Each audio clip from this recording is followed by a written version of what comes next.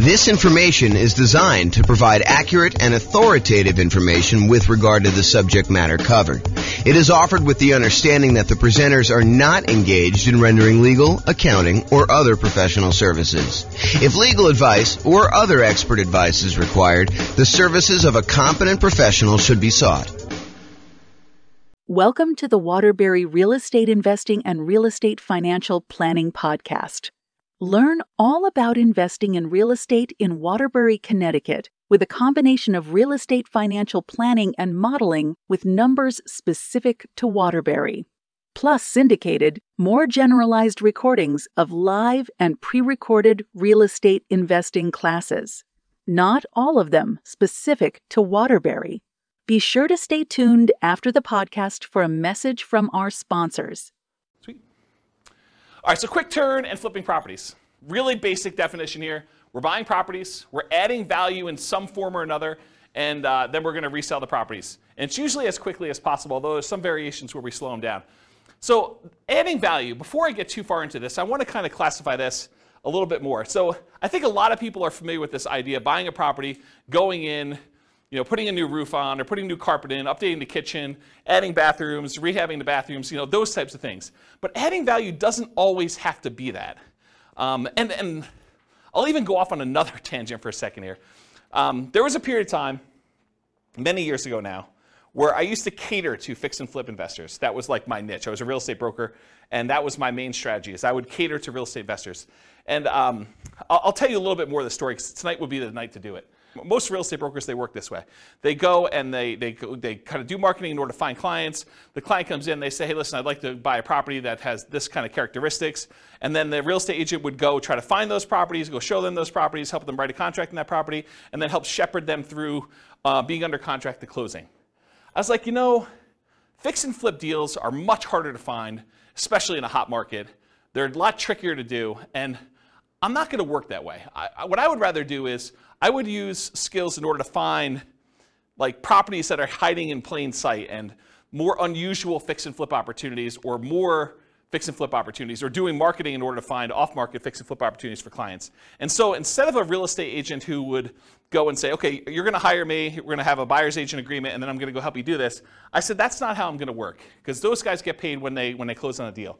What I said to them is, look, what you're going to do is you're going to write me a check up front. You're going to pay me a retainer. And from the retainer, I'm going to charge you hourly for the work that I do in order to find you fix and flip deals. And I'm going to analyze the MLS for undervalued properties and show you opportunities that you probably didn't know existed. But I'm going to charge you hourly for that.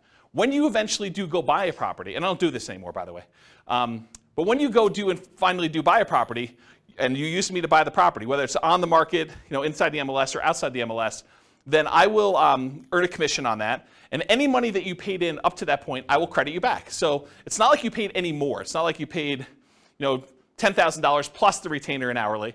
You basically paid the same fee, except because a lot of people say they want to do fix and flips and then they don't close, or there's a lot of work involved in doing fix and flips up front, that sometimes you get to the point where they're like, sorry, I wasted your time, but I'm no longer interested, things have changed or whatever they're doing. I was like, I'm not doing it that way. So I would actually help people do this, and I'd find those strategies that way. And one of the reasons I tell you this is, one of the secret things that I found with properties is a lot of people they look for very distressed properties that need a lot of work, that are smoke damage or water damage, or they got mold, or they got asbestos, or they had meth in them or something like that. There were some other ones that were hiding in plain sight. And the best way I could describe this, as one example, this isn't the only way to do it, but one example of this was grandma's property. So you'd go find a property that was in a 30-year-old neighborhood that was in perfect grandma condition. It was like you walked in and it was like pristine 1980. Everything looked brand new. There was plastic runners on the ground where grandma decided she didn't want to walk on the carpet, so she would do that. She would never use the kitchen. Everything looked exactly perfect. But it was really outdated. And so a lot of times those properties were fix and flip opportunities where you could go in and you could update things that was 1980s grandma into modern day stuff, and there was a big enough spread where you could make those work. And so they were sort of unusual fix and flip opportunities that not everyone was thinking of. And that was one of the examples that we would use. Because I would take, I'm not going to go off on too much tangent, but I would download all the data from the MLS, and then we would actually run analysis on them in order to find properties that had below normal price per square foot, or we would look at what the taxes were and try to find undervalued properties that way. So there are a bunch of different things we were doing that way. So I guess what I'm trying to say is adding value isn't always what you immediately think of when you think of fix and flip. It could be these more unusual grandma type properties as one example, or it could be a liquidity issue, where someone needs to sell very quickly and they're willing to sell at a big enough discount, but you could almost put it on the market as is and sell it for a higher price. And the only reason that they were willing to sell it for you wasn't that there was anything wrong with the property. You didn't need to add value and you didn't need to go in and fix stuff up. It was you were adding value by adding liquidity to the marketplace. Does that make sense? That it's not always just swinging the hammer, or replacing carpet, doing kitchens, doing upgrades. Make sense, everybody? Okay, cool. So typically, we're buying properties, adding value in some form or another, then we're reselling properties, and it is primarily used as a means of generating income. We'll have a slide here in a second where we talk about real estate investing versus real estate entrepreneurship, and this is a real estate entrepreneurship type activity. You're in the business related to real estate. You're someone who's going in and you're trying to find deals, do labor, whether it's yours or managing someone else doing the hammer swinging, carpet replacing, upgrading kitchens, or managing someone, or doing it yourself, or managing someone. And so you're in the business. It's an entrepreneurship activity. So it's a job. You're getting paid to do this labor. So realize if this is like the class that you want to do, this is the strategy you want to do, that you are really looking at a job. This is not like a passive wealth building strategy like a lot of the other ones we've taught so far, like buy and hold, or nomad, or house hacking, or things of that nature. Make sense, everybody? Okay, cool. I run a really informal class. If you got questions, go ahead and interrupt. I probably will ask you to use the microphone, and Rachel has volunteered to be the microphone runner tonight. She told me earlier that she said, I would love to do that job. So, yeah, because you're going to ask a lot of questions anyway. All right, so exceptions. So I'm going to go over what I think is a generalized way of doing fix flip, kind of quick turning properties. But there's all these weird exceptions, and there's no way I could cover every single one of them. So, if you come to me and you say, but what about this, James? Yeah, I'm sure there's some exceptions to that, and feel free to bring them up if you want to. But this is not the only way to think about it, but I've tried to think about it from a pretty comprehensive way, and I've tried to do it in a more most common sort of way rather than these really obscure cases, okay? And also, beware, just because you think that you don't think there's a chance that X can happen doesn't mean that it won't happen. So this is designed to be like a starting point discussion to help you make better investing decisions on your own with additional knowledge, but make sure you do your own research. Do not rely on me solely as your kind of like business person who taught you how to do this. All right. Quick turn and flipping variations. So I listed out what I consider to be the 4 major quick turning, flipping kind of like strategies, variations on this strategy. So there's the most traditional one. That's buying a property, adding value, and reselling as quickly as possible. A lot of times you'll go in, you'll get a hard money loan, you'll do rehab on the property, you'll upgrade the kitchen, replace flooring, and then you'll immediately put it up to sell with the intention of making a profit from doing all that. But then there's 3 other ones as well. So I classify another one as live-in flips. And live-in flips for me is when you buy a property as an owner-occupant, you move into the property, and you get owner-occupant financing in most cases. So a lot of times you're buying like a property with 5% down, or 3.5% down FHA loan, or 3.5% down FHA 203K loan, which is like the rehab version of the FHA loan that allows you to finance the purchase and also the repairs. Or the conventional version of that, there's a conventional 5% down rehab loan as well. Or you do like a USDA nothing down loan, or a VA loan with nothing down, and you buy a property with the intention of, over the next year or so, doing your fix-up on the property with the intention of, after a year, selling it. That's what a live-in flip is to me. You move in the property, do the fix-up while you live in the property, often you're doing work in your spare time. This is like a second job. That's really what it is. After you get done with your regular job, you come home and you start fixing up the property. There's a variation on this, and I call it the 2-year tax advantage live-in flips, or slow flips. So the first live-in flip is like you're doing it at a reasonable time. Technically when you get the loan for an owner-occupant, you agree to live in the property for a year. So it's going to be hard for you to do it faster than a year. And there's an incentive, a tax incentive for you to wait a year. And that if you wait more than a year, you have long-term capital gains on any gain you had on the property. So that's a 15% tax rate usually, unless you're in some weird tax situation, but usually a 15% tax rate for after a year's point for doing the gain on that.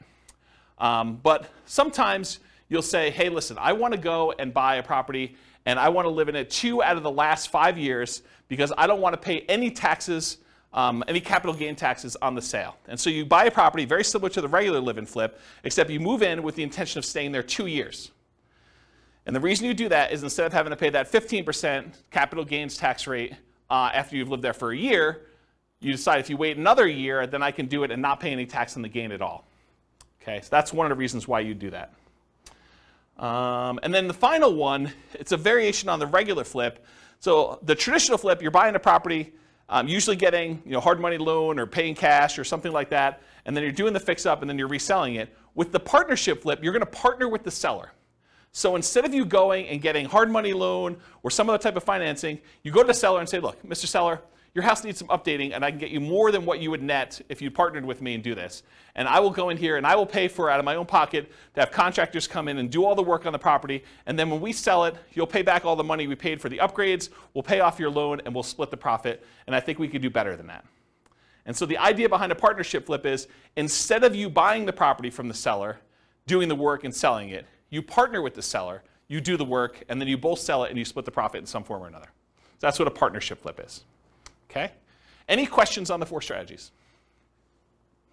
You guys knew about all those? You have the microphone? On.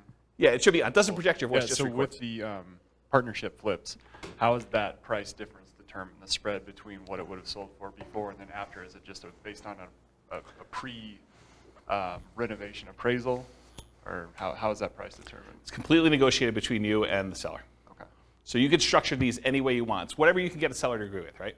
So I don't think a lot of times you're talking about, this is what you would have gotten, although maybe that's part of your presentation. This is what you would have gotten if you hire a real estate agent. It's going to be 6%, and most buyers are going to come in. They're going to negotiate the price down, and so you got another 2 or 3% that way, and you got your share closing costs. And so by the time everything's said and done, you're talking at a 13% discount from where you thought you were going to be.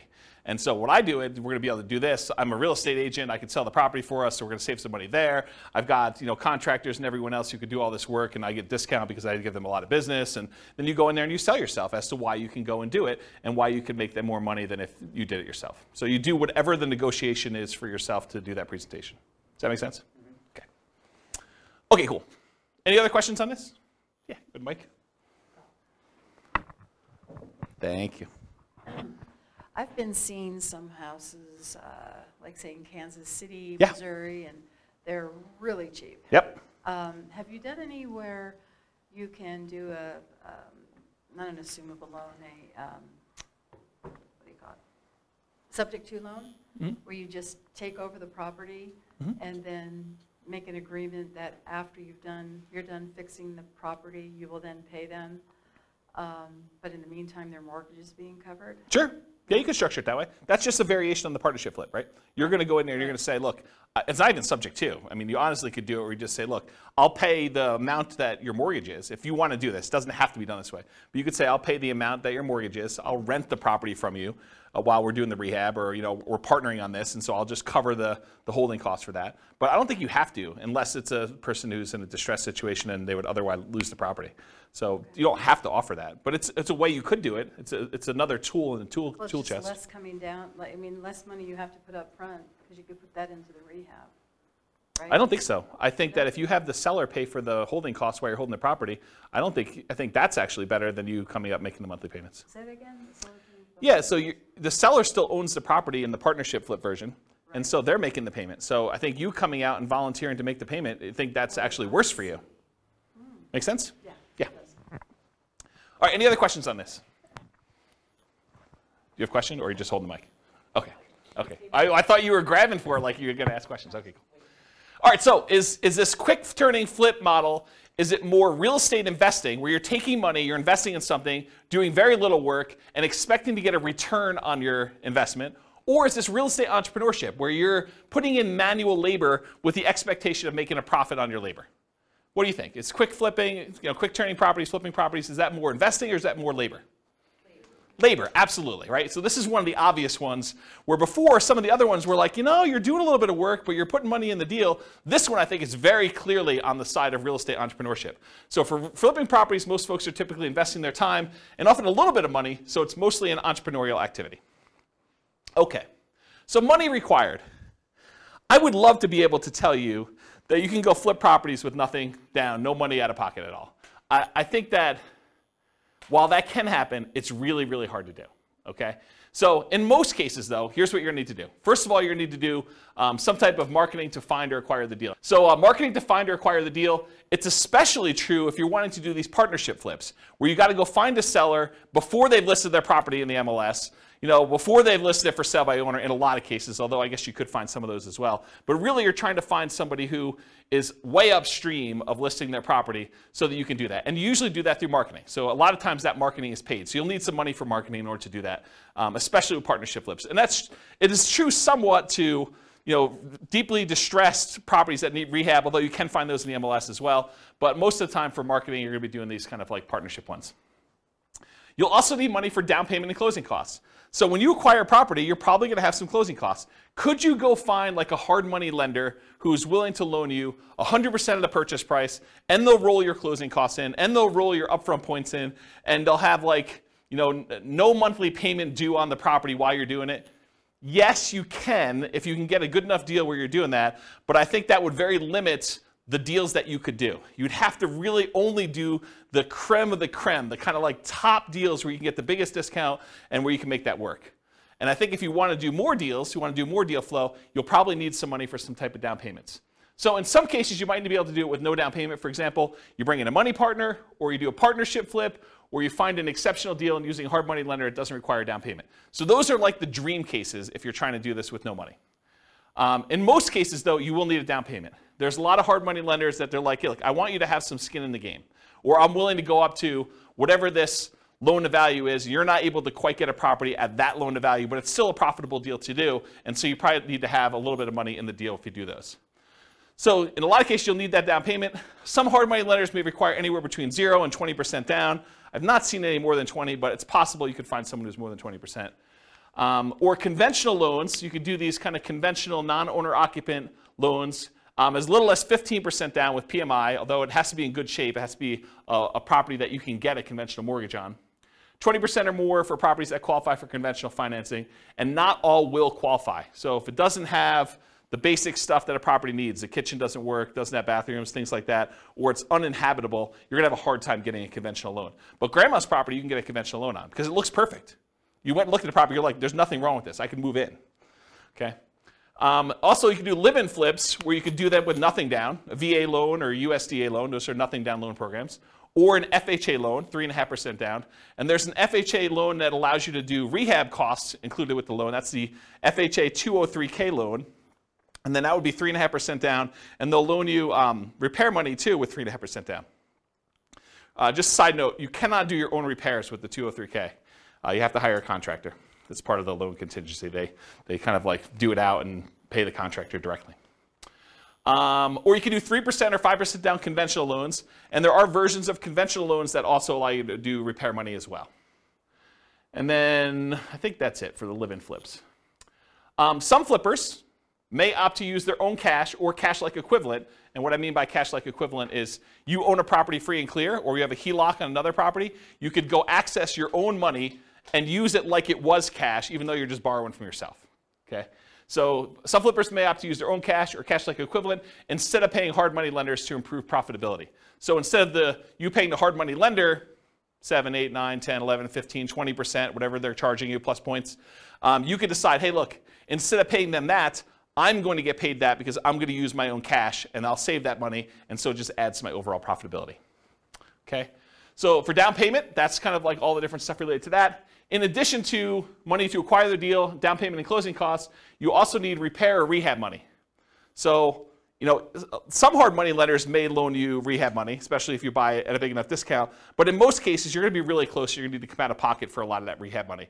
Now, some people will opt to use some type of credit card, HELOC, or something like that, or they'll go buy from Home Depot on a Home Depot credit card, and they'll do their own labor. So they're trying to get creative in order to minimize the amount of money they have out of pocket. But for the most part, you're going to need to come up with some type of rehab, repair money to do that.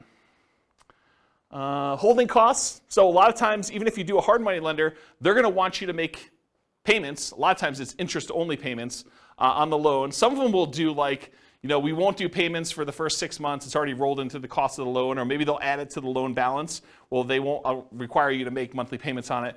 But not all hard money lenders are like that. And so you'll have some holding costs on the loan while doing the rehab. And once you've done the rehab, marketing the property for sale. So you may have 3-month rehab period, or 4-month rehab, or 6-month rehab, and then after that you have 2 or 3 or 4 months in order to market the property and then wait for it to close before you can get paid. So you might have 3, 4, 5, 6 months of holding costs between rehab period and marketing period in order to do that. Does that make sense, everybody?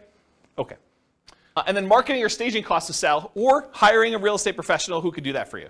So you don't have to be the one to do the marketing costs of get it in MLS and put up the signs and do yard signs and get it out and distribute flyers and print up flyers and floor plans and photos and all that other stuff, or staging of the property. You can hire a real estate professional to do that, but realize that's a cost that's usually coming out of the sale if you're not doing it yourself. And then finally, I guess it is finally, reserves. So you should not be doing flipping properties without reserves.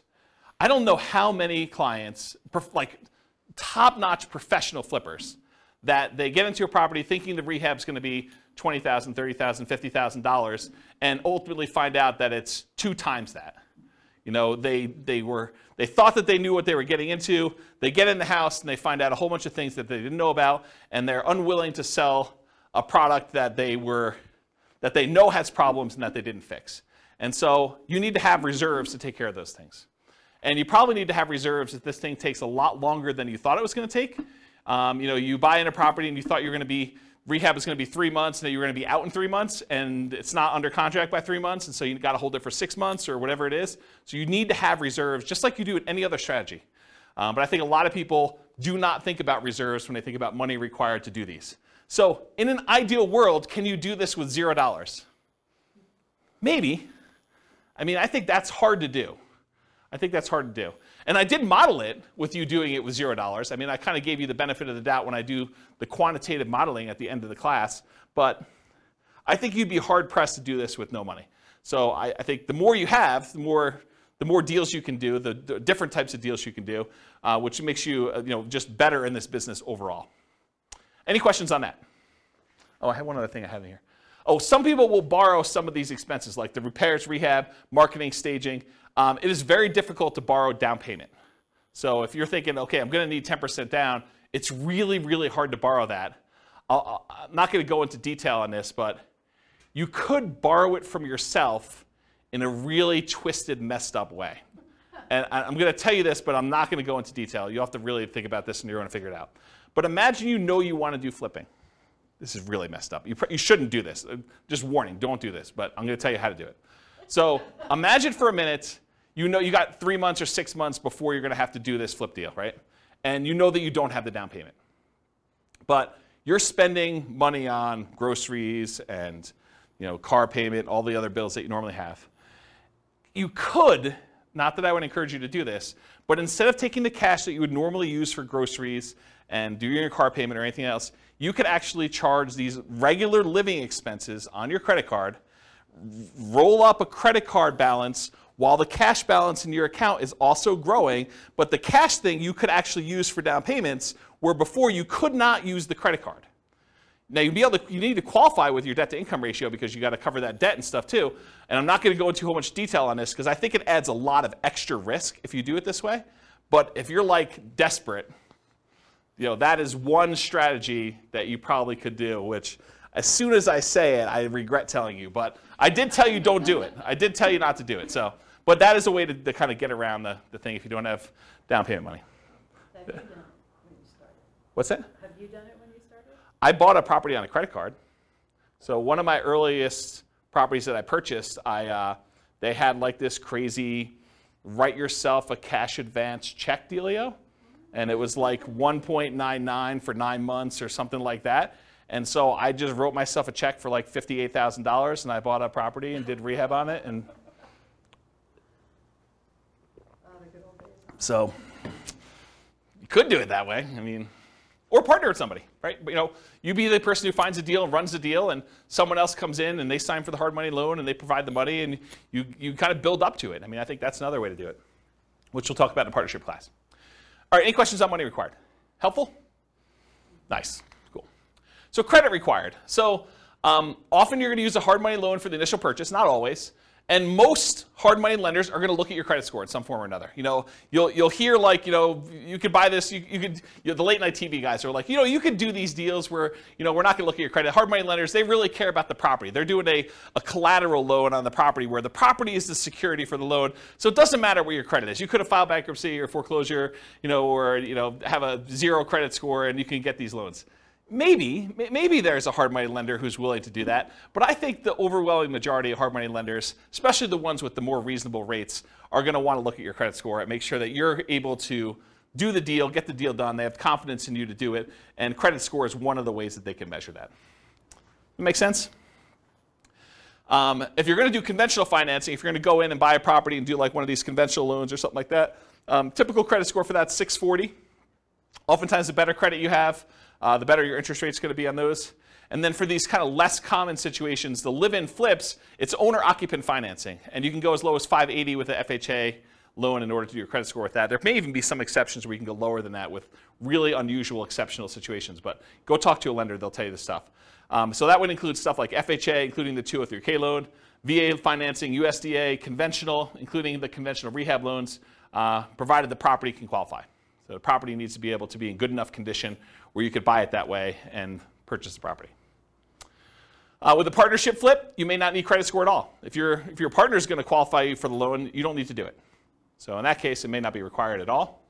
And if you're buying without a loan, all cash, credit score is not required. And realize, just because I wrote these numbers up here, you can't go to your lender and say, you know, James told me that it was this number. You need to ask them what the qualification is for their loan products at that time, because they may change. I mean, loans are changing right now a lot. In case you didn't hear the news, interest rates rose by 0.75% today. So another big jump today. All right, any questions on credit required? Sweet. Skills required. So the primary skills required for flipping properties are, number one, you got to be able to find deals. Got to be able to find deals. That's a skill that's required. You also got to be able to estimate rehabs or know someone who can. You either got to be able to do it yourself, or you got to be able to get a contractor in there who can estimate the rehabs for you. Got to be able to figure out acquisition financing, hard money lending, private lending, you know, the conventional financing, live-in flip financing, whatever it is that you're using to acquire the property, you need to know about the financing. You need that as a skill. Then you need to either be able to do the rehab yourself, swing a hammer, do the fix-up yourself, or hire people and manage a team to be able to do the rehab. And then you need to be able to sell the property. Those are the primary strategies, the skills required in order to do quick turn flipping properties.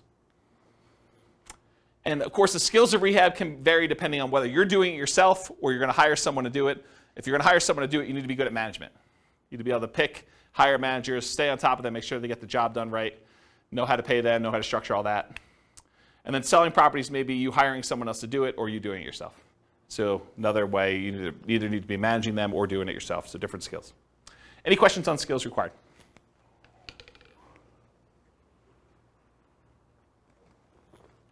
All right, stability. So flipping properties is very actively stable. I finally looked up the guy's name, for those that came to other classes and you're like, James, you should know his name. Shane Parrish from Farnham Street came out with a blog post where he talked about this concept of something being actively stable or passively stable. And I went and I re-looked at the blog post just so I could do it. And the example he used was a boat. If you have a boat and you don't do anything, the boat is just kind of like naturally stable. Just sits there, floats, bounces around a little bit. But if you're not actively doing something, it's not like you're going to drown. But a jet fighter is something that is actively stable, where if you're not actually actively using the controls, you're going to die. So real estate investing, when I kind of thought about this, I was like, oh, this kind of applies to real estate investing in a weird way. I think real estate investing overall is actively stable in general. If you don't do anything with your property, eventually you'll lose your property if you don't pay taxes on it. But there's variations. There's like a spectrum inside real estate investing. For example, if you go get a interest-only loan that has a balloon at the end, If you don't do something about the balloon at the end, that's worse than if you have a 30-year amortizing loan that's going to pay itself off over 30 years. That is less actively stable than a interest-only loan with a balloon. So on the spectrum of, is this like a more active thing where you have to really pay attention to it, or if it's more passive, even though it's active because it's real estate in general, I think that flipping properties is more active. It is on the far end of you having to be actively engaged with the property almost daily until the job is done and the property is sold. Maybe a little bit less while the property is for sale, but definitely while you're rehabbing the property, you're managing that team. Unless you really have a good team in place and you could trust those guys. But for the most part, you're on top of that. That's definitely a significant job. Okay, any questions on stability? Cool. So scalability. Is flipping properties going to make you Elon Musk rich? Probably not, right? It's not super scalable. I mean, there's some advantages to it because you can get big chunks of money, but it's not like wealth building. And I got a really good slide. I think it's the second to last slide tonight, where I talk to you and I compare how much money you make buying a rental property versus how much money you make flipping properties. And it's an interesting comparison. I'll kind of show you that. But as far as scalability goes, flipping properties, it's often limited to deal flow. You got to find good enough deals where you can buy them at a discount, put in the value, and then resell them. So from that perspective, it's harder to scale. It usually slows down your acquisition speed. It can be done with a relatively small amount of capital that can usually be reused after a deal. So you go in there, you put up some money, put up some rehab money. In most cases, you're getting all that money back, and so you could reuse it on the next deal that you do. So from that way, it is scalable, right? Because it's not like you need to dump 20% into a property and leave it there as you do with like buy and hold properties. So you could reuse the money and kind of keep cycling it through. Since it requires a lot of manual labor, it's typically not considered a scaling wealth building strategy directly, but many people will use the profit from their fix and flip deals in order to acquire long-term wealth with rental properties or nomad or house hacking or whatever in parallel. So they'll go ahead and use money from their flips in order to fund down payments for doing other strategies. Does that make sense? Okay. Any questions on scalability? Cool. Risk exposure. So I think flipping properties has a medium risk rating. And for those that watched, so those that were here for other classes, you're like, James, does your risk rating ever change off medium? Turns out Burr was high last week. So you'll see that when you see the podcast episode. But so a lot of these are medium. And there are different reasons why this one's medium too, because flipping is different risks than I think that buy and hold, nomad, and house hacking had. And it shares. One of the reasons Burr had so much risk is it combines both the strategies. It's got all the risk of doing rehab in it, and then it's got all the risk of doing buy and hold because it's both strategies. And so that's one of the reasons why it's high. It's got twice as much. So for risk tonight though, for flipping properties, fix and flips, there's rehab risks. So you're going to do your rehab on a property, and a hurricane hits, doesn't hit your property, but the price of lumber triples. Well, that's an additional risk. Or your contractors get all pulled off to do another project, or you expected to do a rehab in the kitchen. Once you kind of pull the kitchen out, you realize there's mold, and now you got to do mold remediation in the property. Or you happen to test for meth because after you buy the property, you are talking to the neighbor like, I'm finally glad someone bought that meth house, and that those meth dealers are no longer here. And you're like, what? So, I mean, there's stuff like that happens. So you have all the rehab risks, although that could happen with anything. Interest rate risk for your buyers while rehabbing. So imagine you bought a rehab property, and you were getting ready to put it on the market about 2 months ago, and interest rates just went through the roof then. So now it's much, much harder for you to sell your property because there's an interest rate risk for your buyers while you were doing your rehab. Price decline during rehab risk. So sometimes markets turn. There was a market was going a certain way, and then all of a sudden it shifted, and now it's much harder for you to sell, or the prices started to go down. And you're holding the property thinking, I can do better, and the market's kind of dropping out as you're holding on. And maybe you should have accepted that $5,000 discounted offer that you got the first day, because that was your best offer, because now the price is $20,000 below where you were. So there's stuff like that happens. And for longer flips, like 2-year slow flips, this is an extended, it might be called an additional price decline during ownership risk, because while you're holding the property for 2 years, it's possible the market changes or interest rates change or things like that, and prices drop pretty considerably during that period of time. And then, of course, your credit is at risk because if something happens and you're unable to make the payments on the loan, you're unable to sell the property, and you got to give the property back to the lender or something like that, then you could have a credit risk there. And then in addition to those risks, for partnership risks, if you're doing partnership flips, rather, your reputation is at risk, right? Because you're sort of doing something with someone else and they're expecting you to perform. And then you have all the generic partnership risks that you have there. Disagreements with your partner. He said this, you thought it was going to go one way, they sue you, there's like a disagreement over how to split the profits or what was said or who was supposed to do what. So you've got all those with additional partnership flip risks. Any questions on risk exposure? Cool. So profit speed. So how quickly are you getting profit, and what's the general size of partnerships? Like what's the profit margin you're doing there? So how quickly you make money. With partnerships, it's relatively quick. Usually you're buying a property, and once you sell it, 6 months later, 9 months later, a year later, sometimes a little bit faster than that, you're getting your profit out. And so while flipping properties, you could typically start seeing profit within 6 months, typically after rehab and sale. You may capture some natural appreciation. If you're holding the property and the market's going up like it's been going up the last year, 15% a year, whatever it's been going crazy up, you get to capture this sort of natural appreciation while you're holding the property and you're rehabbing. It's going to sell for more than you originally thought because the market's going up while you did this. And I will tell you, some flippers actually will factor that into their offer. They'll be like, look, the market's going really strong. I think it's going to continue going strong for the next 6 months. I know this particular seller is going to get offers from a whole bunch of other investor flippers, and I really want this deal because I got to get my guys busy or whatever it is. And so I'm willing to factor in some of that natural appreciation. I'm going to sell it. It's comping out right now at 400. I'm going to pretend it's going to comp out at 420 because I think it's going to go up 20K over the next 6 months that I hold it. So some of them are doing that. I don't know if that's prudent, but I will tell you that that's how some of them think, having worked with a lot of them. So you may capture some natural appreciation, inflation, likely to capture forced appreciation as well. Forced appreciation is the value you add when you do the work that you do to the property or your liquidity or whatever it is you're doing there. So that's like the forced appreciation part of it. So how much do you make? It varies widely, and everyone's got their own metrics. And everyone's expenses and holding costs and costs of money and their overhead and everything else is different. If you're running a really lean ship, maybe you make more profit. If you have a lot of overhead and a lot of stuff going on, or you have really expensive money, maybe you make less. But I think a lot of investors will target $25,000 minimum net profit after everything. And some of them will bump that up to 10% of the sale price of the property as like a way to deal with properties becoming more expensive. So, if you're doing a lower cost property, a lot of them will say $25K minimum, or some will even do less than that, but I think 25 is a very common number you hear. $25,000 profit minimum after all my expenses net of everything. Or if you're doing like a $400,000 property, maybe you say I want 40K. Or some people, in order to get a deal done in a really hot market, they'd rather have 25K than not get the deal. Maybe they actually bump it down to 25 in those cases. Okay? Okay, and by the way, 25K net of all expenses, not taxes.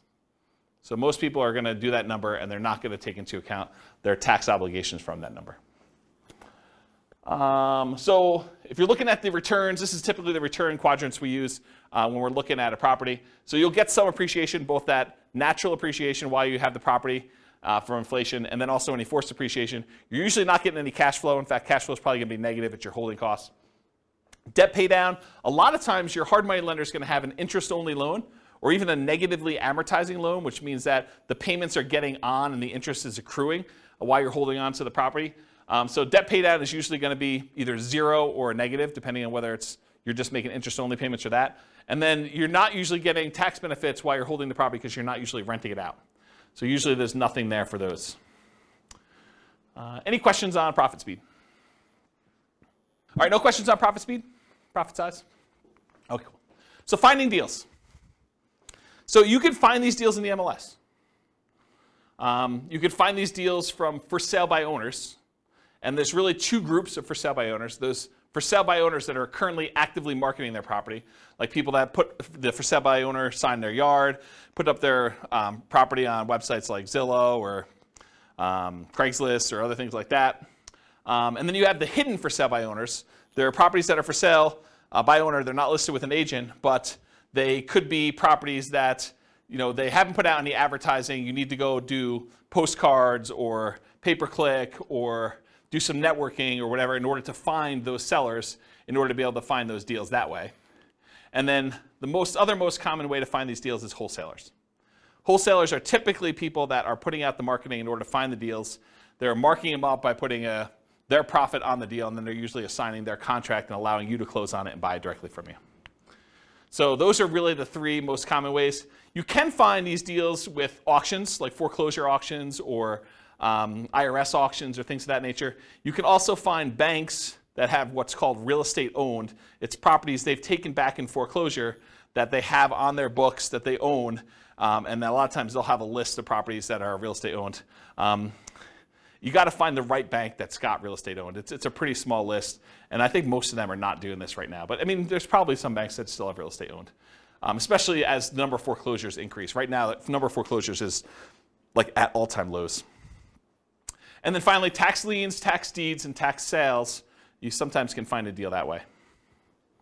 Any questions on finding deals? All right, cool. So searching for fixer-upper deals in the MLS. So I'll just give you a couple hints about how to find these. There's lots of different ways to do it. But one of the ways is to search for these types of terms like handyman special, the word handyman, the word special, the word fixer, the word fix, the word TLC, the words needs work, mold, asbestos, and I would do all the different wrong spellings of asbestos because I know you guys have a hard time spelling it and real estate agents do too. So just do lots of variations on that. Damage, fire, smoke, water damage, all those types of words in order to try to find these inside the MLS. And you're going to come up with a lot of false positives, right? Like you're going to do a search for fire and it's going to say, backyard fire pit. And that's not really what you're looking for, right? You're looking for fire damage or something like that. But you'd rather get the false positive and be able to say, okay, I'm going to pass on this than to miss one that really had fire damage. Or meth. I don't think meth's on there. That's another one. What's that? Will they put that in there? It's a meth house? Sometimes. Yeah, you're supposed to disclose. Yeah, the question was, will they put in there that it's a meth house? Yeah, if they have meth and it has not been remediated, they're supposed to disclose that to you. So yeah, putting it in there definitely could come up with some properties. Quick question. If they don't disclose it and you purchase it, can you sue them because they didn't disclose it? It's a big deal. Yeah, so I'll say it for the mic. So the question was, if you buy the property and they didn't disclose it to you, can you sue them? You could sue anyone for any reason, right? I mean, so yes, you can sue them. Now you got to go prove that they knew. So good luck with that. If they really did know and it was obvious and there was evidence of it, they tried to have it remediated, or they were the ones that did the meth themselves, and you could prove that somehow. I mean, yes, you could probably do that. So here in northern Colorado, I'll kind of go off topic here for a minute. Here in northern Colorado, if somebody has a house that was contaminated with meth, and they do remediate it to the state level, they do not then need to disclose anymore that it once was contaminated with meth. And it says so right in the contract. So just realize that if the property did have meth, it was remediated to the state standards, they no longer need to disclose that it had meth at one point, which I'm not sure I personally would like to live in a house, even if it was remediated, that had meth at one point. Okay. I'll add one more thing to this. It's not on the slide, but so I was reminded of this when I was telling you the story at the beginning of the class, which I didn't really intend to tell you, but I guess I did anyway. So one of the other things we would do is I looked at all the different ways. One of the things that I did, where do I start the story? One of the things I did to try to find fix and flip deals is I went through and I looked at, I don't know, whatever it was, 20 years of MLS data. And I looked for pairs of transactions. So somewhere where a property was purchased in the MLS, and within 6 months later, that property was sold again. And so then I would go find, okay, this was a pair of transactions for the exact same address. And so I'd find that pair, and then I would have what I refer to as the fix and flip, the pre-fix and flip house, and then the post-fix and flip house. And I could do a whole bunch of data analysis on that. I can go look at, what's the spread, like how long were the properties listed for, how long they stayed on the market, what the typical discount was when they made an offer on the first one, what the typical premium or discount was when they resold the property, how long it took to resell. So I can look at a whole bunch of data. But one of the things I wanted to do, now that I had these fix and flip pairs, I wanted to go look at all the initial transactions and try to find out ways that I might be able to identify those that were not obvious. And one of the things that came out of this, it wasn't the only thing, but it was a pretty strongly correlated thing, and that was the ratio of the list price of the house, what they were trying to sell it for, and what the taxes were on the property. Because taxes are a proxy for value. So taxes sort of represent what the assessor believes, based on how they run their own comps, what the property is worth. So if you look in a neighborhood and you can see, this has taxes of $2,000 and the property is worth $400. This one has taxes of, $2,200 and it's worth, $440 or whatever it is. If you find discrepancies, properties where the ratio of taxes to purchase price, and you could do it either way, one divided by the other, and you could do either one you want to do, just measure it the right way.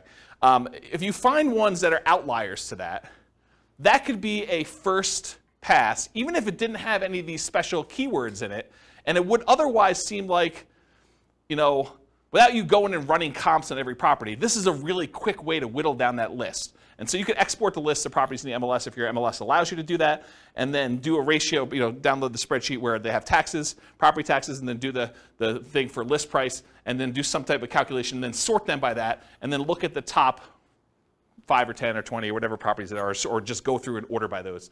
And that was actually a relatively good way, having looked at data for a whole bunch of these pairs of fix and flip properties, for you to go identify properties that might possibly be undervalued in some way or another. Or you could also find properties where the taxes were abnormally low because there was some type of homestead exemption or senior exemption or something like that. And so you find some of those too. But some of those are also grandma's properties, right? Like the homestead exemption where it's been kept pristine for 30 years, that is another way to kind of identify grandma. So I'm not sure that's the worst way to look for. Any questions on that not intended to be covered topic? Sweet. You guys got a whole bunch of bonuses. So market conditions. Oh, wait, question. Oh, dumb question. Well, I don't know about those. I didn't say there were no dumb questions. I didn't say you could ask dumb questions. Go ahead. So I know I know how to look up property tax information on homes, but can you look up if it's homestead or senior discount? Is that listed on? I don't know. I've never looked it up that way. Okay, because I sort them by the ratio of taxes, and that's how I look at them. Okay. And I wrote software to do it. I wasn't even doing it manually. No, I understand that. I was just like, can you actually figure out that's why it's lower or not? That was one of the things I was trying to. No, I don't. Maybe you can call that in the assessor and see what they say. Yeah, I don't know. I never looked that up. They don't have to pay that much. Yeah. Yeah. All right, cool. Any other questions?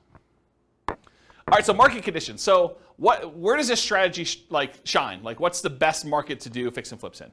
So it's got to be a market where you can buy properties that need work at a discount. All right, if you're thinking you could do it in our current market, well, our current market 6 months ago, that's really hard to do. It's hard to buy any property without paying a premium over asking price and find a property that needs work. Can you still do it? Probably. There's exceptions to every rule, as I said, but it's much harder to do that. If you want to do any type of volume or scale, it's tricky to do. There are other markets that are much easier to find distressed properties that you could do fix and flip with. The other warning I'll add about this is, sometimes the reason you can get very distressed properties at a big discount is because it'd be really, really hard to sell them, even if they were fixed up. So I think you want to find properties that you could both buy them at a discount and that you see ones that have been fixed up that are actually selling in that neighborhood and at a decent price. You got to look at the comps of what you could sell for in order to make sure you can determine those. All right, so ideal market conditions where you can buy properties that need work at a discount, value add opportunities in some form, and then markets with strong demand. You definitely need some demand in order to do it. It's not enough to buy it at a discount. You also need to be able to sell it in a reasonable time for a reasonable price. It is challenging in low buyer demand markets. It's also challenging in very high buyer demand markets where it's hard to get a discount on anything. Any questions on that? All right, cool. Accessibility or availability of deals. These can be hard deals to find. Not as hard as BRRRR properties. BRRRR properties are harder to find than fix up. Why? Anyone know? Because BRRRR properties, you need to both find a property that would qualify as a fixer-upper, but then it also has to be an amazing rental after you buy it and do the refi. So those are even harder to find. Fixer-uppers, you could buy properties that wouldn't be good rentals and sell those. So they can be hard to find, although slightly easier than Burr, I told you that. Watch out for strong availability. Might mean that it can be harder to sell in a reasonable time. And some markets are much easier than others. Harder, but you might be able to invest in remote markets to find these deals. So you can do fix and flip remotely. It is harder to do. I've done some, and it requires different skills. You really need to have a good team in place on the other end to do it, or be willing to travel, or both.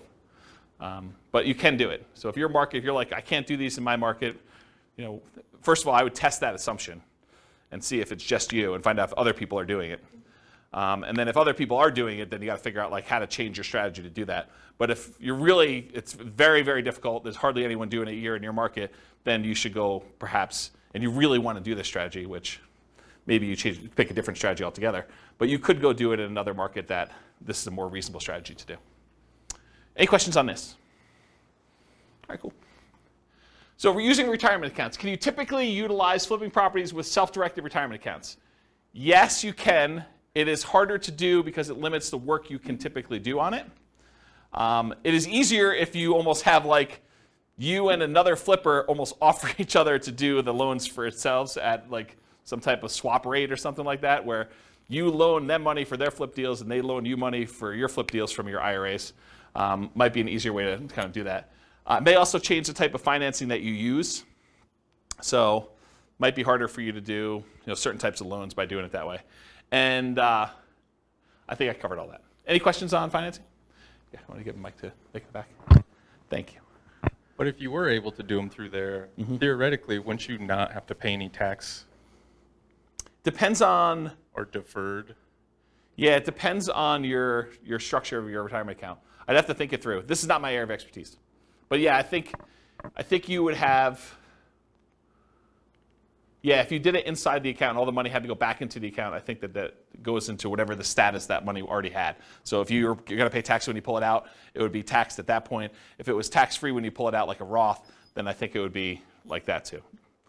There's some other weird rules too, like if you're financing stuff within there, if you're using this for down payments, there's a whole bunch of additional rules, and like I don't understand this stuff that well, but like UBITs and things like that I'm just not familiar with. So you'll need to get some professional guidance on that one. It's harder to do, much harder to do than doing it with someone else's IRA. You can use someone else's IRA real easy. Okay? Yeah. Any questions? Cool. So quantitative analysis. Now we're going to get into numbers, just right at time.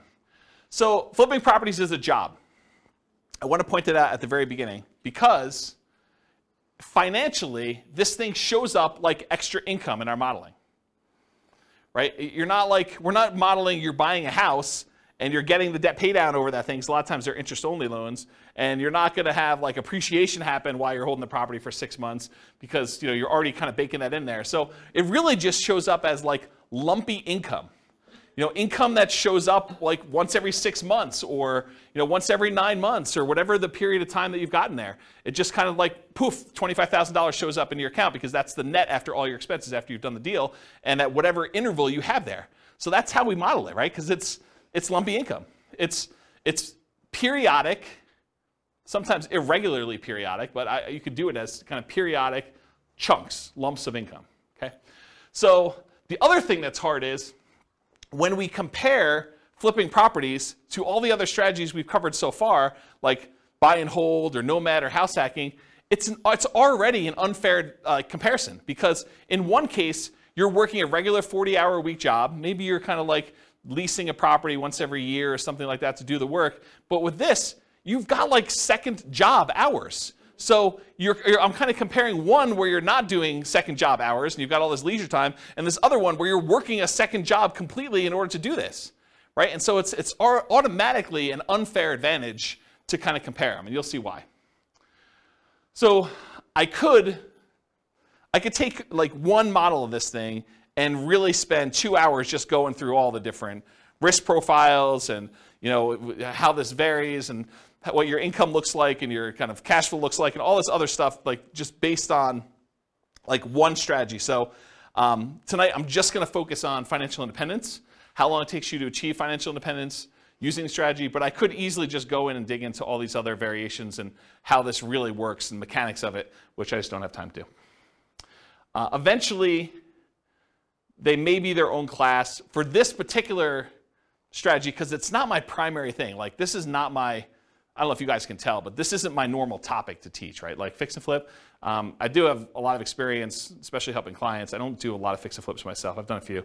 But this is like, I used to cater to this. This was my niche for clients doing it. And I did this for several years doing it this way. But I don't know. This isn't my normal class topic that I teach. It's sort of like a secondary topic. So I don't know. Maybe I will teach more. Maybe I won't. It is naive to generalize these results. Don't think that you truly deeply understand all the nuance from just this class, right? You can't go out and claim that you're a guru and expert and start teaching this based on the stuff you learned in this one class, okay? All right, so modeling flip income. So this is a specific issue that deals with the real estate financial planner, and I just want to bring it up to your attention. It probably doesn't come into play in this class, but it will come into play if you copy this scenario into your own account and you start playing with it. So the issue is specific to the real estate financial planner software. You could model flipping income in one of two ways. The one way you could do it is you could say, I got lumpy income, I get a lump sum of $25,000, maybe it's adjusted up for inflation, every 6 months. And if you did that, the way that we calculate debt to income is I calculate debt to income month to month. So I look at the income you had in that month and the debts you had in that month, and I tell you what your debt to income was in that particular month. I don't look back a year and say, your average income was this, and like your average debt was this at those different periods, and then calculate your debt to income that way. And one of the reasons why we don't do that is because some people will actually get a job and they'll just gotten a raise in a job, and if they have their income for that 2 months, they should be able to qualify. They shouldn't have to look back on an average, and so it would mess up the math for those situations. So you could either do this lumpy income, which means the month you got that extra $25,000, your debt to income looks amazing because you got $25,000 of extra income. It drops your debt to income way down, and so it could look like you qualified to buy houses really easily that month. If we decide and we don't do it that way, we say, okay, look, you're making $25,000 every 5 months, let's say. I could just say you're making an extra $5,000 a month. And if you do that, the challenge with doing it that way is you don't really earn that $25,000 until after the 5th month, and then you have $25,000 all come in, but maybe you needed a certain amount of down payment, and that happened at month 3, really before you technically had the money coming in. So it's this really weird catch-22 where if I model it one way, it introduces one problem. If I model it another way, it introduces another problem. So you really do need to think about what you're doing if you're structuring these and making it work. And that's what this says. Any questions on that? All right, cool. So we're going to try to find out someone doing flipping, how long it takes them to achieve financial independence, and we're going to compare it to a lot of the other classes we've done, like buy and hold and house hacking and Nomad and Burr and those types of things, and we're going to compare that. So in order to do that, I think it's fair for me to define for you what financial independence is mathematically. So financial independence is when you have enough income coming in from your investments to support your lifestyle. So in this case, for the example we're going to do tonight, they need $5,000 a month in order to support their lifestyle. And $5,000 a month gets adjusted up with inflation. So it's $5,000 when they begin, but 10 years from now, it's whatever that is, $8,000, $9,000. So what are the investments, and how do we calculate those to see if they meet that $5,000 per month income coming in? Well, there's 3 different major sources of money coming in that we count. The first one is any passive income they have. And passive income consists of Social Security, any pensions, or any annuity income they have. So those are the 3 forms of passive income. In addition to that, besides passive income, the second thing is any cash flow they have from rentals. This is net of all their expenses. So it's you take the gross rents and any other income they have coming from the property, like maybe laundry service or something like that, and then you subtract out vacancy, property taxes, property insurance, maintenance, property management, mortgage payments. Did I miss any? Like all of the expenses on the property get subtracted out from it. The net that they have left over after all expenses is their positive cash flow, their net cash flow. And that counts toward their achieving financial independence. So that would count toward that $5,000 in this particular example. And then the third source is any money that they have invested in stocks or bonds or something like that, it does not include their equity in their property. Their equity in their property is something completely different. You don't count this in number 3. Equity kind of indirectly contributes to their cash flow. because if you have a property that's free and clear, then the cash flow is a little bit better. But the third one is any money they have invested in stocks or bonds or anything like that times whatever their safe withdrawal rate is. In this case, we're using 4%, but 4% of the amount they have invested in stocks, for example, divided by 12 because it's monthly, that would count toward their $5,000 a month income. So passive income from Social Security, pensions, annuities, any positive cash flow net of all expenses from rental properties, and then in addition to that, 4%, their safe withdrawal rate times whatever money they have invested in other assets, not real estate equity. Okay? So when all of those combined add up to be $5,000 a month adjusted for inflation, that is when we define that they have achieved financial independence. They're able to live off their passive income of some sort. Make sense? Their investment income. All right, cool. So if this person, which it's a couple, and I took out the assumptions because I got tired of covering them, but go listen to the previous podcast, and we talk about like all their situations, I believe. But basically, if this couple took their money, and I think they were saving $1,000 a month, and they invested it, they did no real estate at all, they invested in stocks, it would take them 40.17 years in order to achieve financial independence. Okay? If they did buy and hold properties, if they just bought a one owner occupant property, if they bought 10, 20% down payment rentals, it would take them 31 years almost.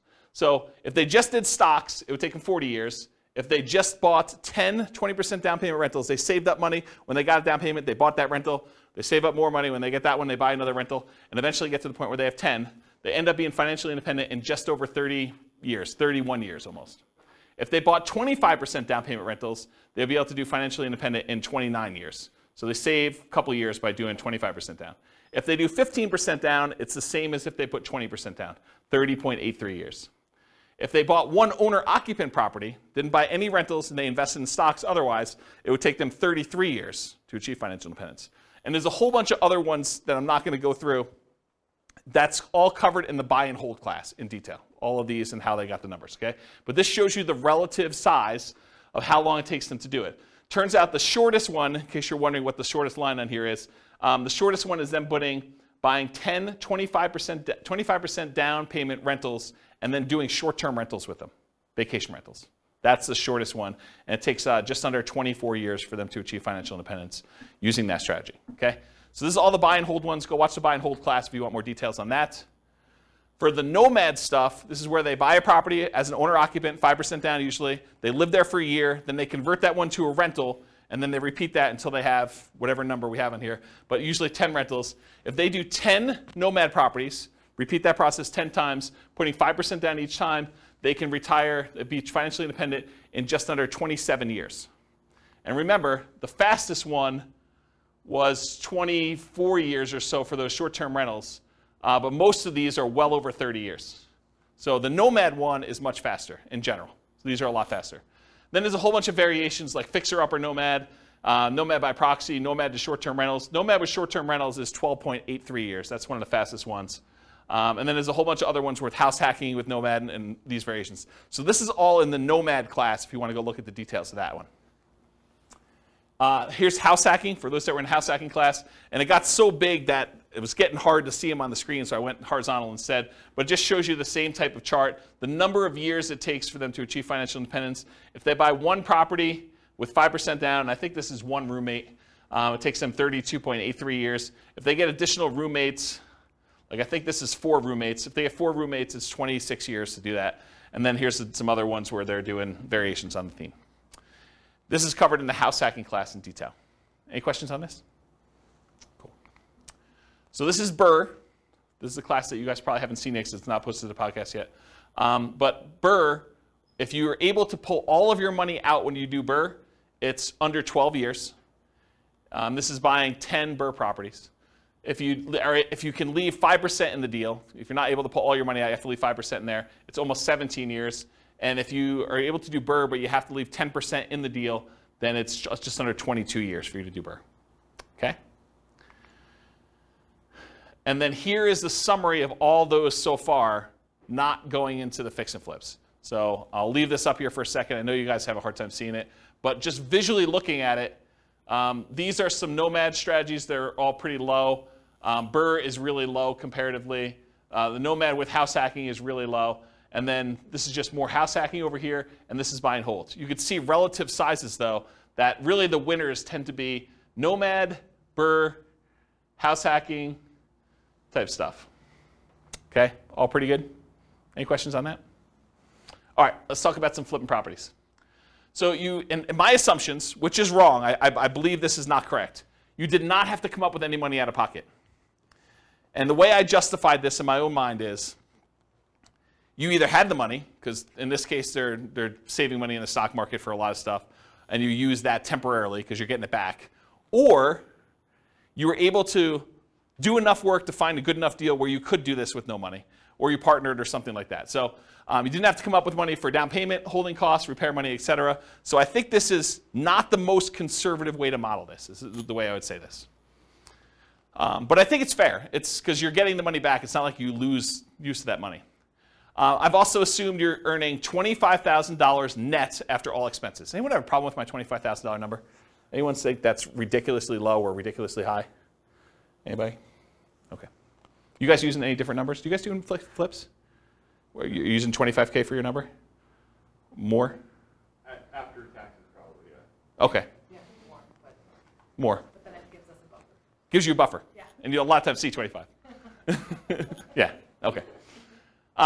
So basically it's 25. And so the amount adjusts up with inflation over time, so that 25K 10 years from now is more than 25K.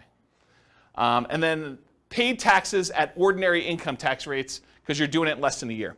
So because you're actually buying a property, doing a rehab to it, and selling it within 6 months, you pay that money at ordinary income tax rates. So I figured out what their income would be based on how many they did in the profit of that particular flip and their income that they had, and I adjusted the number so that their income taxes were now higher on their paychecks, and the income tax was also higher on the fix and flip income as well. So I tried to make that adjustment for you so that it's a more accurate way to do modeling of taxes. Taxes increase as they earn more from flips. And then any money that they had extra left over is invested in stocks at 8%. They didn't do rentals in this particular case. So here's what the numbers look like if they do flips. So if they do a $25,000 fix and flip every 6 months, and they didn't buy any rentals, they just basically put the money in the stock market, it takes them 18.83 years to achieve financial independence. So this is somebody who's flipping properties. They've got a totally second job to whatever they're currently doing. And the first job, they're saving $1,000 a month from that. And it takes them almost 19 years in order to be financially independent doing it that way. And the equivalent from before, I thought, was it 40 years? It was about 40 years for someone just doing stocks without doing the flips. But this is like having a second job that's bringing in an extra $50,000 a year. And they were making $72,000 a year from their job to begin with, total, combined between the two of them. Okay, so if they did 30K flips every 6 months, that would be about a year and a half faster, 17.25 years. So you increase your profit a little bit, it speeds it up. If they're doing a $35,000 flip every 6 months, that's 16.08 years. If you happen to do $40,000 flips every 6 months, that's 14.83. If you do $45,000 flips, it's 13.67. And if you're able to do $50,000 flips every 6 months, that's an extra $100,000 a year in flip income. It's basically working a second job in order to do 2 flips like that each year. That's 12.83 years in order to do financial independence. Any questions on this? You assume they do the work, or does Get the that mic. part of the cost? Where's the mic? It doesn't necessarily have to be a full-time job. What was the question then? Oh, it wasn't a question. I mean, when you say it's a full-time second job, you Yeah. assume then that they're doing all the work. No, I think that even finding the deals, managing the deals, managing their contractors, and overseeing the sale of the property is an extra job. Whether that's a 10-hour-a-week job or a 20-hour-a-week job, I think part of it is Yeah, it's where not they are like in the process. It's not necessarily a 40-hour-a-week second job or something. I think can it be. depends. I think it depends. I definitely have had clients that this was their job, like they were doing this, and they were, I don't know, going and previewing homes to make sure that they had the comps right, and there's all that stuff that you don't think of that takes time up. Eventually, I think you get to the point where you're good enough and you've seen enough things where you do that. But early on, it's much more in labor. I think you get skills over time where you don't have to, where you could do less. But especially you have teams in place and all the stuff you buy from Home Depot or Lowe's or whatever you're doing, you get some economies of scale and expertise practice. All right. So what if instead of doing every 6 months, they did 25K flip every 9 months, or 25K every flip every 6 months, but then they buy 10, 20% down rentals with any extra money that they have, Or if they do 25K flips every 6 months, but then they buy 10 Nomad properties. So what if we did those 3 additional things? Well, they're starred. So if you do 25K every 6 months, but then you buy 10, 20% down payment rentals, 16.17 years. So it's faster than the 18.83 if they just invested in the stock market, but it's still 16 years in order to be able to hit FI for that. What if they did the 25K flip every 6 months, but they bought Nomad properties? That's 12 and a half years. And remember, in our modeling, their flip income goes away once they reach financial independence. They no longer have to flip after 12 and a half years. So they stop. Okay? So 12 and a half years if they do the 25K flip every 6 months, and then they buy 10 Nomad properties. And then if this is they do flips every 9 months, it's 22.83 years if they do that. Versus if they did it every 6 months, it's 18.83. So it's 4 years longer if they only do one every 9 months instead of one every 6 months. Any questions on this? Just as an aside, because you guys have seen several of these classes already, at least some of you have.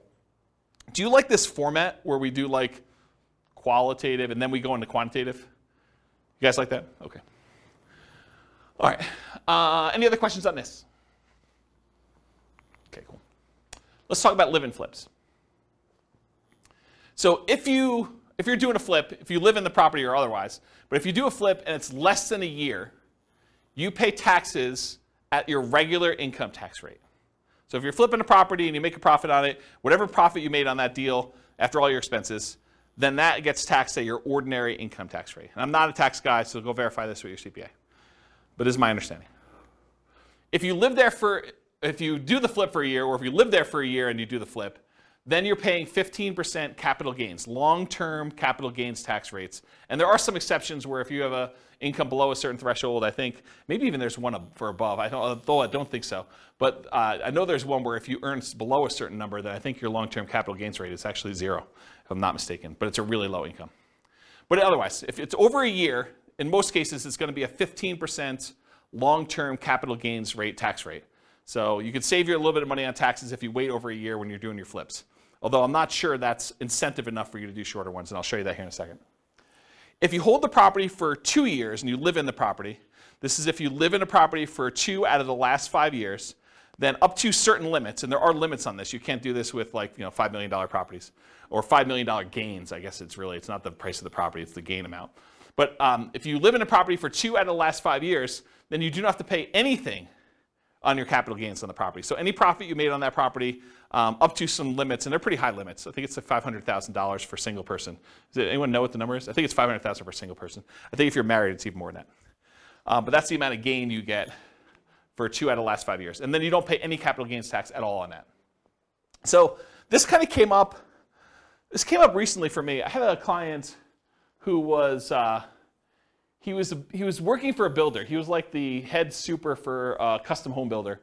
And his builder owner, the owner of the company, did this strategy where he would buy a house, he'd build a house for himself, build it at a big discount. He'd move in, he'd live there for 2 years, and then he would sell it and he would get to capture this gain by living there for 2 out of the last 5 years, and he'd be able to walk away with a big lump sum of money by doing this. And he would repeat the process. And he was trying to explain to this super that, hey, listen, if you want to have us build a house together, you could buy this house, move in, live there, get a discount, because you're helping to build it, and so you'd be able to buy it at this big discount. And then you'd be able to have this new construction house, and after living there 2 years, you do this.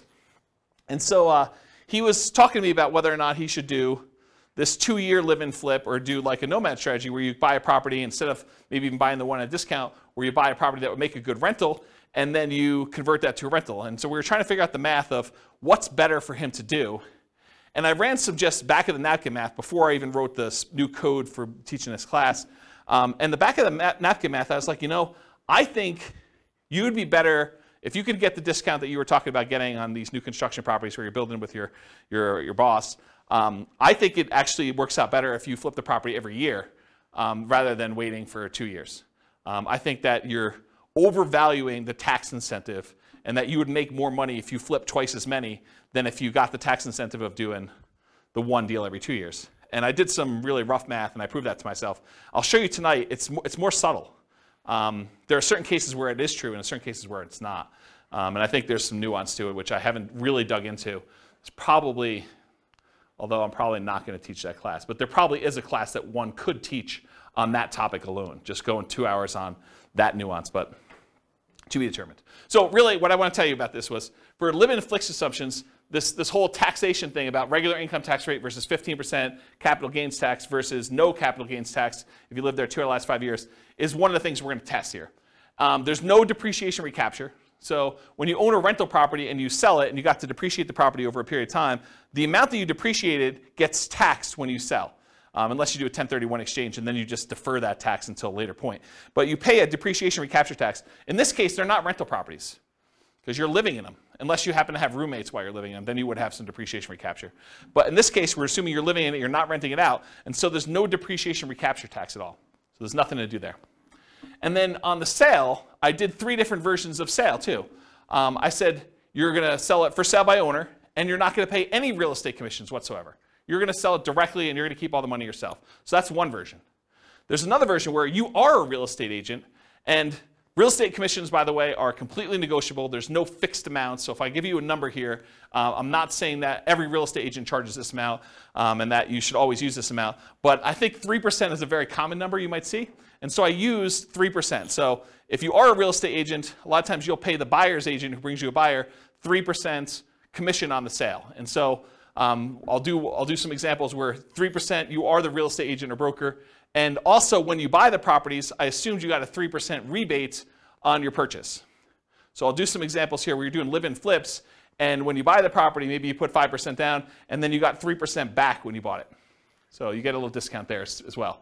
And then the last version of this is you are not a real estate agent and you're not selling for sale by owner. You're going to hire an agent, and I just arbitrarily picked 6% as a real estate commission. Could have been 5, could have been 3, could have been 7, could have been 24. But I picked 6% as a real estate commission you paid for both the buyer's agent and the seller's agent to sell your house for you. And so we'll look at what the impact of commissions are on doing this. And then I always assumed you have a 1% closing cost to handle all the title insurance and your share of closing cost fees when you're doing the deal. Okay? So these are kind of my live-in flip assumptions. And so here are the live-in flips.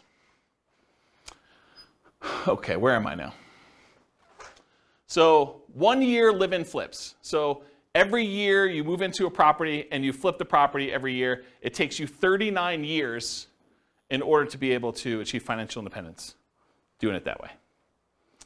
Oh, I should tell you,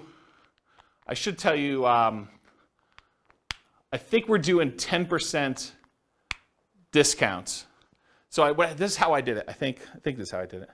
I think I assumed you were buying a property with a 15% discount, but you put 5% in repairs on the property, and so your net discount was 10. So if you bought a $400,000 property, you really are all in for $360,000. That's how I modeled it. Okay. So if you do the 1 year live-in flips, it's 39 years for you to achieve financial independence.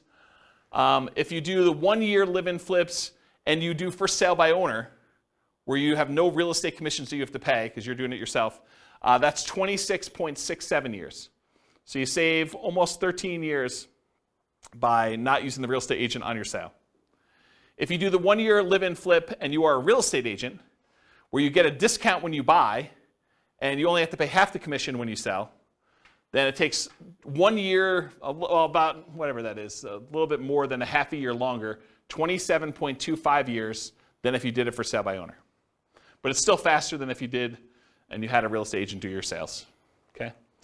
And then here are the 2 year tax advantage flips. This is where you're going to live in it for 2 years out of the last 5, and you're going to do those deals. Same metrics, you're getting a 10% discount.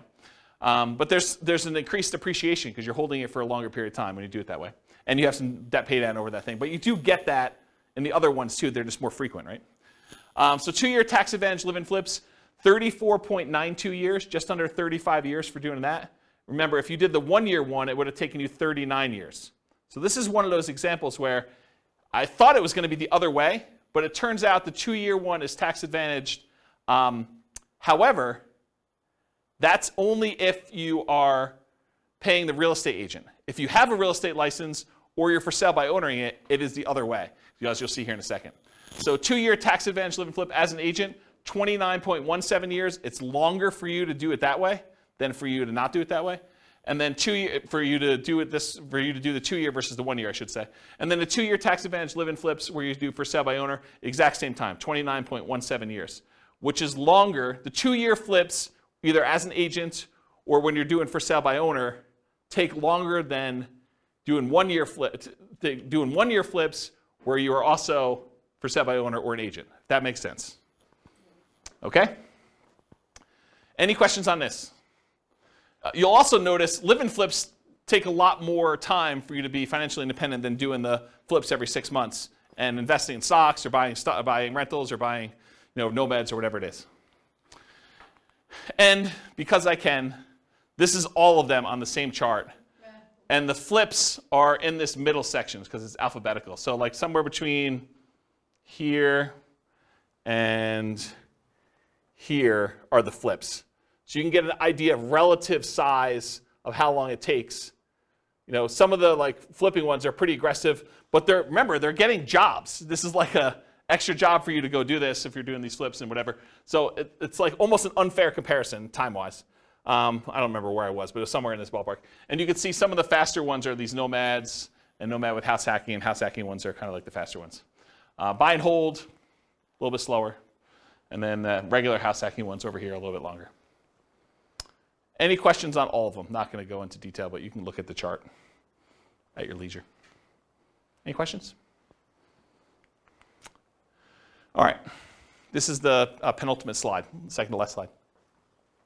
I'm going to pause for dramatic effect. Take a drink, too.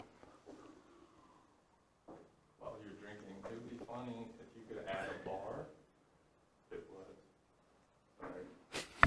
So otherwise, I have to repeat it. It'd be funny if you could add a bar on that of getting a minimum wage job for 20 hours a week. Extra? Yeah. Yeah. Compared to the... This is the tricky part, right? Like, you think that's a great idea, and I do think that's a good idea too, but everyone's like, well, I have this unique situation. I'd like to see you do this where I get $50 more in rent, or, I hire a property manager, because a lot of these are without a property manager, or like, because there's all sorts of variations, or, I'm going to not do 5% down for all of them. We're going to do 3.5% down. I'm going to buy a duplex first or a fourplex, and then I'm going to do my 5%. How does that vary? That's why there's so many different variations.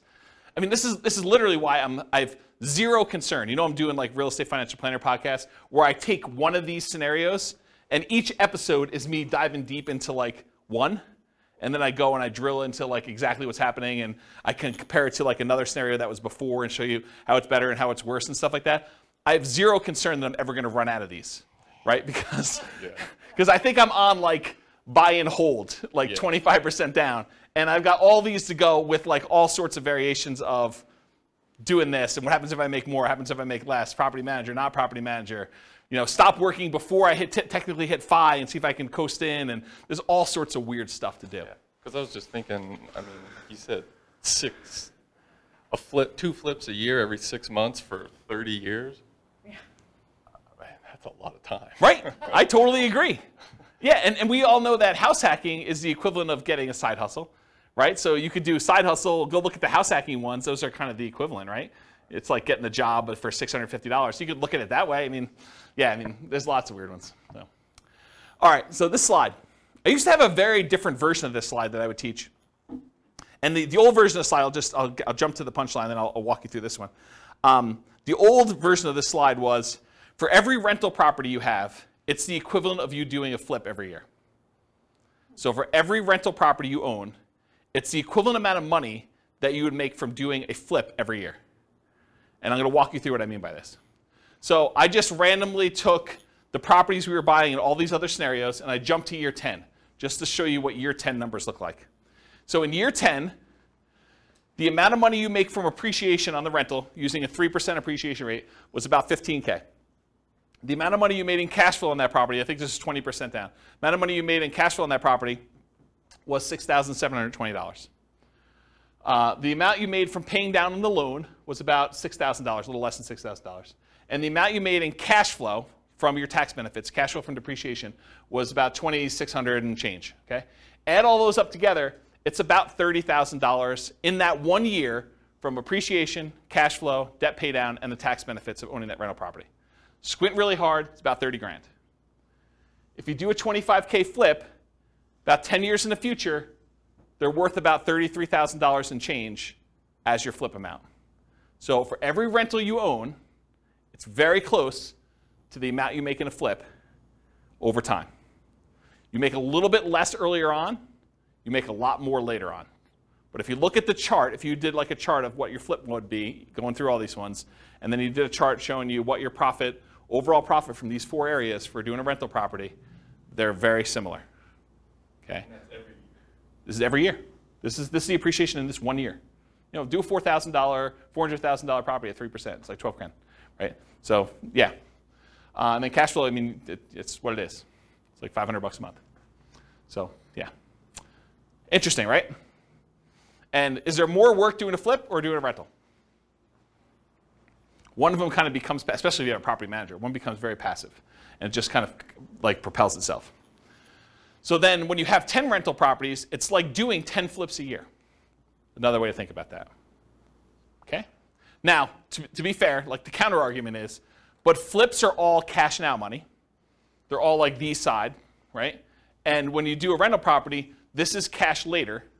Appreciation and debt pay down is equity in your property, which unless you do a cash out refinance or you sell the property, that's money being held and internally compounded for you for later.